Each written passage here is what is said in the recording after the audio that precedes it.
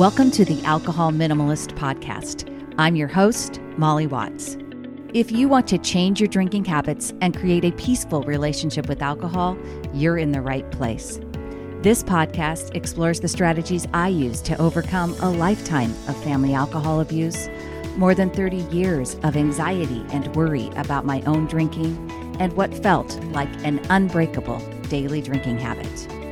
Becoming an alcohol minimalist means removing excess alcohol from your life so it doesn't remove you from life. It means being able to take alcohol or leave it without feeling deprived.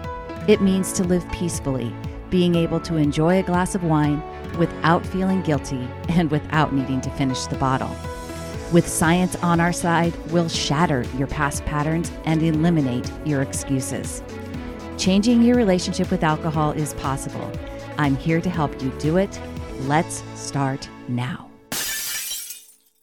Well, hello and welcome back to the Alcohol Minimalist Podcast. With me, your host, Molly Watts, coming to you from, it's a very dry July here in Oregon. Get that? I'm doing more dry July and it's very dry and warm here in Oregon. Has been pretty much all month. So I am really loving it. I got to say, it's my favorite time of year in the Pacific Northwest. You should certainly come visit if you haven't already and enjoy a little bit of this sunshine while it's still here. Hey, how are you doing, by the way? This is the end of More Dry July. The end is in sight. It's July 26th as this is coming out. So there's just one last weekend ahead. And hey, no matter how it's been going, I want to encourage you. There is still time to add in an extra alcohol-free day from now until the end of the month, especially if you're an only on the weekend type of drinker, but you kind of tend to overdrink every weekend. I want to encourage you to give one day this weekend the opportunity to be alcohol-free. You know, go to the party, go to the summer barbecue and do it without alcohol. See what comes up for you in your thinking. This is where you can learn so much about your drinking habit when you take time to uncover some of the unconscious thinking that fuels your desire to drink. Nothing will do that faster than planning an alcohol-free day in a situation where you always drink, quote unquote, right? Where you just can't imagine not drinking. Give it a try and just see how it goes. I hope you'll do it. This week's show, before I get there, I do have an announcement. I feel like I should say, drum roll, please, right? My new online program and community, Making Peace with Alcohol, is finally ready to accept new members in August. And on Friday, August 18th, I will be hosting a live free webinar called How to Stop Worrying and Start Changing Your Drinking, which is going to be a valuable resource in and of itself. And within that free webinar, I'll be sharing details on how to join Making Peace. So to sign up for that webinar, you just got to go to webinar.mollywatts.com. That's webinar.mollywatts.com and get on the list for that specific free webinar. Again, it's called How to Stop Worrying and Start Changing Your Drinking. It's going to be on Friday, August 18th, and you got to be on the list. Even if you don't show up live, you got to be on the list to get the replay of the webinar, which there will be one. All right. Now, on to this week's show. This is another episode in my series, Alcohol And. If you are not familiar with the Alcohol And series, then on both Spotify and YouTube, you can find Alcohol And playlists. And on Apple Podcasts, you can just scroll back through all the episodes and you can easily find the Alcohol And series because I use the ampersand sign. So look for them. I think this will be number 21 if I've done my counting correctly. So there are 20 other episodes in the series Alcohol And. And today I'm going to be talking about alcohol and longevity. Now, many of you who've listened to the show for any length of time know that this is not my first podcast rodeo. Prior to this podcast, which is now 2.5 years old, by the way, I had a podcast called Live Happier Longer. which was focused on scientifically proven habits that improve overall happiness and increase longevity. And in that show, I encouraged 5 daily habits: move, learn, share, give, and let go, which were inspired by watching my dad age with optimism and remain vital and relatively healthy into his 90s. And that podcast was active for about 2.5 years, about 2 years actually. And during that time, I did a lot of research on longevity because that was my whole point, was longevity and living happier as well. And I'm proud to say that all 5 of those daily habits: move, learn, share, give, and let go, they stand the test of time. They weren't a trendy flash in the pan. They are absolutely positive habits that can make a difference in your life. And you can go back and listen to Live Happier Longer wherever you're listening to this podcast if you're interested. I had some great guests on the show. I did a lot of good research, and I loved doing that work. And one of the resources that I referenced and analyzed during Live Happier Longer was Blue Zones. If you're not familiar with blue zones, blue zones are considered regions of the world where people enjoy remarkable longevity and health. And these pockets of long lived individuals offer us some insights into factors that contribute to their long, fulfilling, and extended lives. The blue zones were first identified by a National Geographic fellow by the name of Dan Buettner, and he collaborated with researchers and demographers to identify these regions with an unusually high concentration of centenarians. Centenarians are people that live to be 100. Okay. So the regions include Okinawa, Japan, Sardinia, Italy, Nicoya, which is in Costa Rica, Icaria, which is in Greece, and a Seventh-day Adventist community in Loma Linda, California. And each of these blue zones exhibits some unique cultural practices. There were commonalities that stood out between all of them. And these were the ones that they've noted, okay, the commonalities that they noted. First, they have a plant-centric diet. Blue zone inhabitants consume primarily plant-based diets, rich in vegetables, legumes, and whole grains. They have active lifestyles. Physical activity is an integral part of daily life in the blue zones. Inhabitants there engage in very natural movement, such as walking, gardening, and manual labor. There are strong social connections in the blue zones. So the blue zones communities prioritize social interactions, fostering close-knit relationships and a sense of belonging. Stress reduction. Residents in the blue zones adopt stress-reducing practices such as daily relaxation, meditation, or napping. I love the fact that napping is included. Lastly, the common trait was purpose and meaning. Blue zones inhabitants have a sense of purpose and a reason to wake up every morning, and that was a crucial role in the lives of the blue zones inhabitants. Now, notice that there is no mention of alcohol in these commonalities, right? So you're probably going, why are we talking about all of this when you're talking about alcohol and longevity? But here's what's interesting. The Blue Zones also promotes what they call the Power Nine. And the Power Nine is a list of 9 lifestyle principles that were also observed in Blue Zones.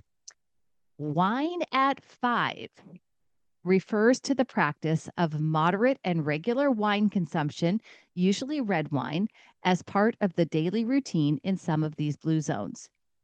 Why did the blue zones include this practice? It's not in all of them because Loma Linda in the Seventh-day Adventists, they don't drink at all, but they included wine at 5 in the Power 9. So why? Number one, there's a cultural and social aspect to wine at 5. In some of the blue zones, particularly in Sardinia and Icaria, the consumption of wine is deeply ingrained in the local culture and social traditions.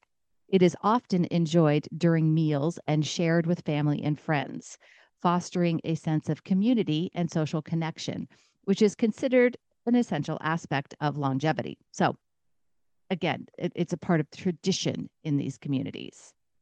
Another reason that Blue Zones decided to include wine at 5 in the Power 9, red wine in particular, is rich in polyphenols. I'm taking this off of the Blue Zone site, by the way, such as resveratrol, which are natural compounds with antioxidant properties. And we've had long conversations on this podcast about red wine and the whole polyphenols, resveratrol benefits versus, the trade-offs and whether or not it's actually true that red wine is good for you. But regardless, this is what they were saying. This is what the Blue Zones is saying as to why it's still considered part of the Power 9. It's still on all their stuff. And so that's why, is because of the antioxidant properties of red wine. Here it also says that the reason that alcohol was included in the Power 9, cardiovascular benefits. Moderate alcohol consumption, especially red wine, has been associated with potential cardiovascular benefits. Studies have suggested that red wine's polyphenols may have a positive impact on heart health by promoting healthy blood vessels and reducing the risk of certain heart diseases. Interesting. As we know, I've done lots of commentary on the studies, and we of course know that it's not true. It's not something that you can say that red wine is good for your heart. The association is there in terms of these Blue Zones people are an associative group, a group of people that live to be 100 and they drank red wine. Okay. It's not because they drank red wine that they live to be 100. Lastly, relaxation and stress reduction. So this is why they included alcohol in the Power 9. Enjoying a glass of wine in moderation can be a way to unwind and relax after a day's work. Stress reduction is an important aspect of the Blue Zones. Incorporating a daily mode of relaxation, such as having a glass of wine at 5, may contribute to overall well-being. Again, this is why they are saying that they are including it.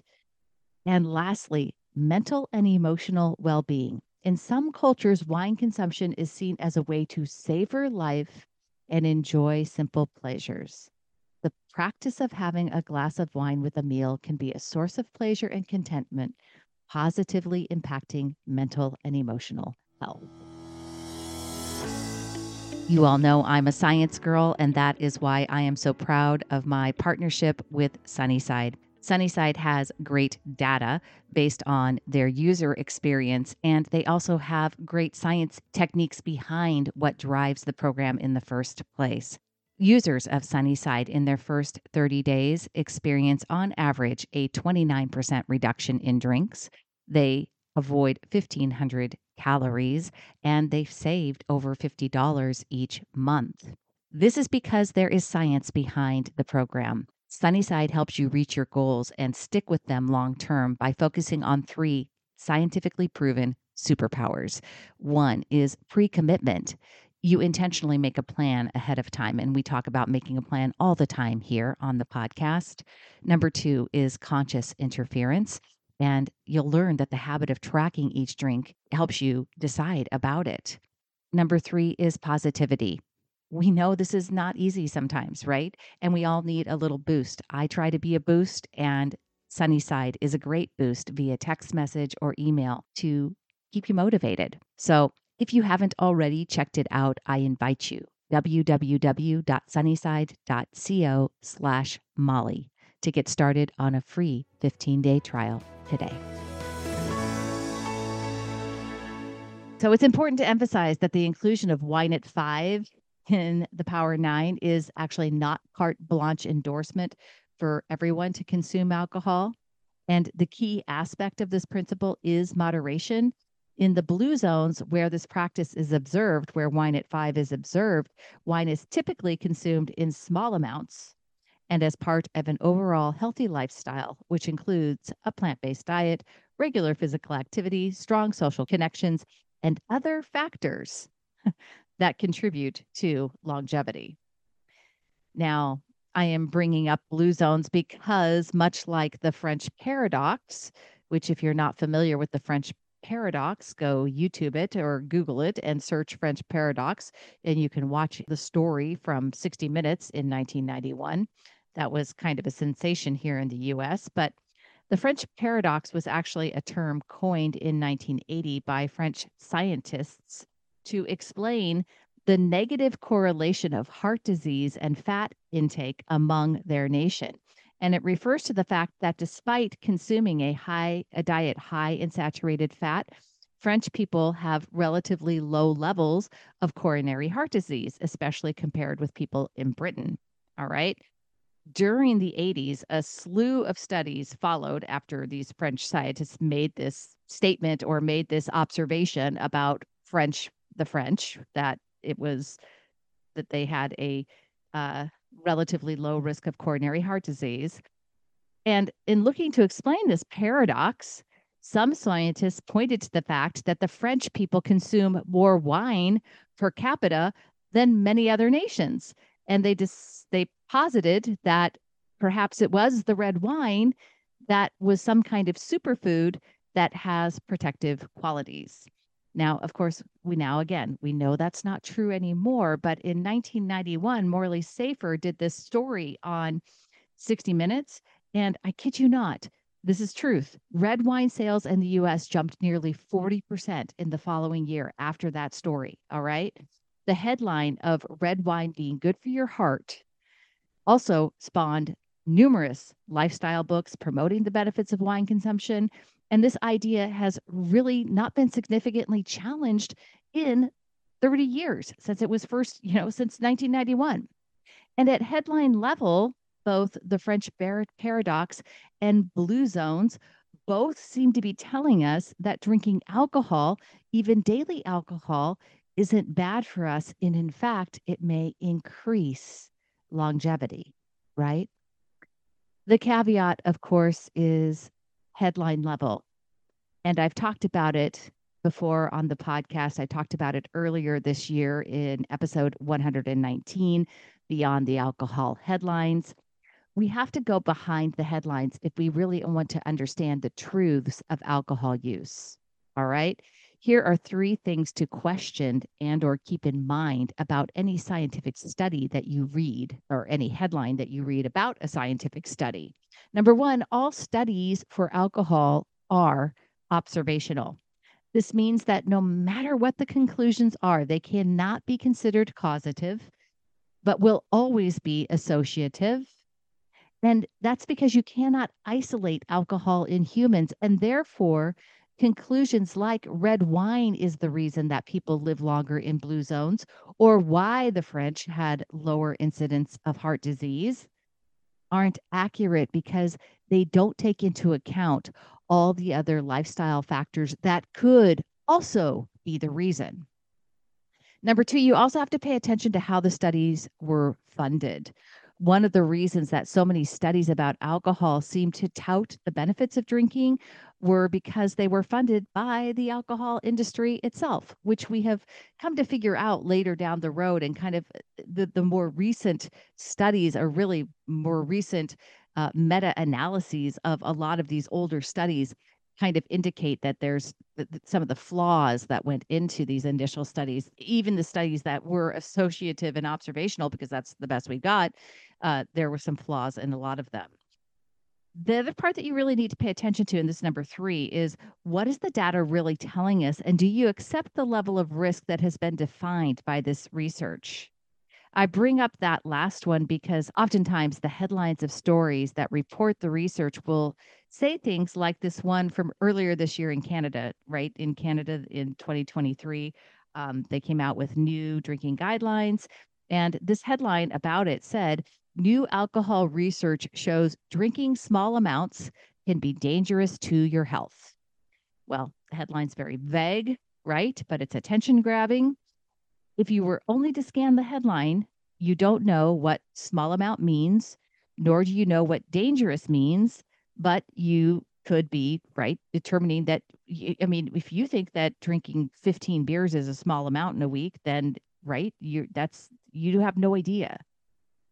Now, I'm not going to go back into a deep dive on this again, as I did back in episode 119, but if you want to use science to make decisions about alcohol, you've got to get to the research itself and not just articles. And by the way, I will link both Canada's guidance on alcohol and health, the final report, which is 89 pages, but lists all the studies that were analyzed. I'll put that there. I'll also link the meta-analysis that got a lot of buzz. Excuse that pun, by the way, here in the US in late March of 2023, which was printed in the Journal of American Medicine and the JAMA Network, whatever that stands for. And that article was called "The Association Between Daily Alcohol Intake and the Risk of All-Cause Mortality: A Systematic Review and Meta-Analysis." Both of those have a lot of data in them that you got to really look for if you really want to understand what's happening. And again, going below those headlines. And I think it's valuable for anyone to read a scientific study article just to understand the construct and what we can actually say is proof. Because when it comes to alcohol, even within the science, you'll see that they have to disclaim a lot because of the reason I stated in number one.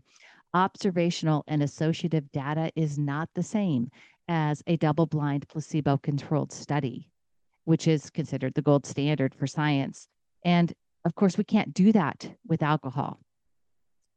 Now, the last thing I want to share with you is something that as an alcohol minimalist, I was just really gratified to hear. And it really is kind of what I believe is the big connection or the big takeaway or how I want to live my life in terms of looking at alcohol and longevity.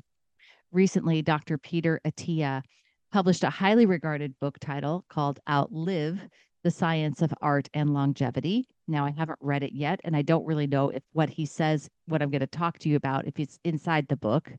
But he talks about the four horsemen of the apocalypse or the four horsemen of disease as the four ways we are most likely to die. So, coronary heart disease, type 2 diabetes, neurodegenerative disease, and cancer. And in general, the book provides guidance in four main areas that you can concentrate on to improve your overall health and avoid or prevent your, how soon you might develop any of those four horsemen, the things that are going to kill you, right? So if you want to extend longevity, you got to avoid coronary heart disease, type 2 diabetes, neurodegenerative disease, and cancer. And he focuses on things like exercise, nutrition, sleep, and emotional health.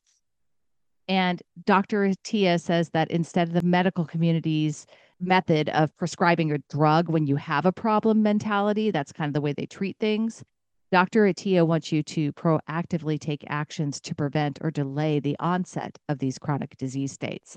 He shares that successful centenarians, those people that live to be 100, don't live that long because they are living with diseases longer. They are generally not getting the disease issues until they are much older. Now, that's as much as I'm going to go into Outlive, but this focus on longevity is what Dr. Attia is known for.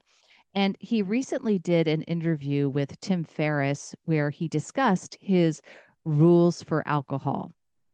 And it turns out that Dr. Peter Attia, one of the leading experts in longevity, is also an alcohol minimalist, though he doesn't know that. Here's what he said.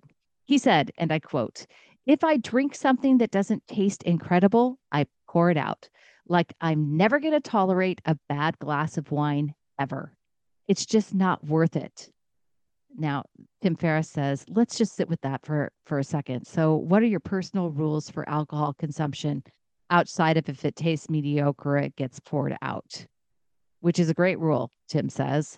But what are your favorite types of alcohol and how do you personally navigate it?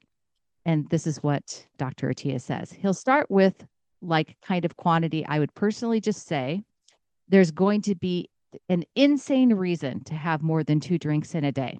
He says there's going to be an insane reason. So it's somewhere between 0 and 2. It's got to be a really good reason to drink on more than 3 days a week. All right. So he's saying he's got 4 alcohol-free days and no more than 2 drinks in a day. So in the back of my mind, he says, I'm keeping a tally. I really shouldn't be having more than about 7 drinks in a week. And again, 7 drinks in one day is very different than 1 drink a day or for 7 days. So it's the frequency and it's the dose that defines the poison. That's what he says. The second thing is I really have to make sure that the drinking is a good 3 hours away from sleep. Again, when I say these things, people say, Peter, you must be a robot. No, I'm just saying these are general principles. There are going to be times when I violate that and he says, I think I posted something on Instagram a little while ago, which was like the most rancid night of sleep. My sleep data was comically bad. And the reason was because we had friends over. It was very late. We drank late. We ate late. And I basically went to bed. And by the time they left at like 10:30, we had just sort of finished eating and drinking, and not surprisingly, my sleep sucked. And the point I made in the post was I'd do it again. It was a fantastic night. Our friends and the 4 of us hadn't had dinner together in a long time. So you just have to be very thoughtful and deliberate about the choices and trade-offs that you make as far as the type of alcohol. He says, I think people love to think again, and this is an example of something that we tend to over-index. I drink a lot, but let me tell you, it's just vodka and tequila. So it's got to be good for me, right? Like it's no alcohol is alcohol. And then he says, no, alcohol is alcohol. So he says, I love tequila. I love mezcal. I love a really good wine. I love a really dark Belgian beer. But I am not deluded to think that any of those are healthy. And I know that there are some people who have a horrible reaction to certain types of alcohol. Well, I would put that in the same category as people have a horrible reaction to certain types of food. Don't consume them. But I think mostly where I'm focused is on how much I'm going to drink, how close that is going to be to bed, and what's the total tally per week. And I never exceed a certain tally in a given day. So basically, Dr. Peter Attia, a longevity expert, says you don't drink on more than 3 days per week. You don't have more than 2 drinks on any one given day. And every now and then, if you have an exception, that's okay. It's not the rule, it's the exception, right? And you don't want to drink too late, not to disrupt your sleep. It's going to disrupt your sleep no matter what if you drink alcohol, but the further away you do it from bedtime, the better. So all of that sounds like really good advice, right? Sounds pretty similar to what I talk about here. Increase your number of alcohol-free days. Less alcohol is better for you than more alcohol. Don't over a drink on any occasion and enjoy the drinks that you do drink. Make them worth it. Don't drink a bad drink. If it's not good, pour it out. And don't drink just to drink. And I guess the way I would say it is if you're going to include alcohol in your lives, do it in a minimal way, right? Alcohol and longevity. There's no evidence that says that drinking alcohol is what helps us live longer lives. However, we can include alcohol in our lives in a minimal way and still stick to the habits and ideas and a way of living that should help us live happier longer, right? Okay. That's all I have for you this week, my friends. Hey, I would love to see you at Stop Worrying, Start Changing Your Drinking, the free webinar. Go to webinar.mollywatts.com to get signed up today. And until next time, choose peace, my friends. Thank you for listening to the Alcohol Minimalist Podcast. This podcast is dedicated to helping you change your drinking habits and to create a peaceful relationship with alcohol. Use something you learned in today's episode and apply it to your life this week. Transformation is possible. You have the power to change your relationship with alcohol now. For more information, please visit me at www.mollywatts.com.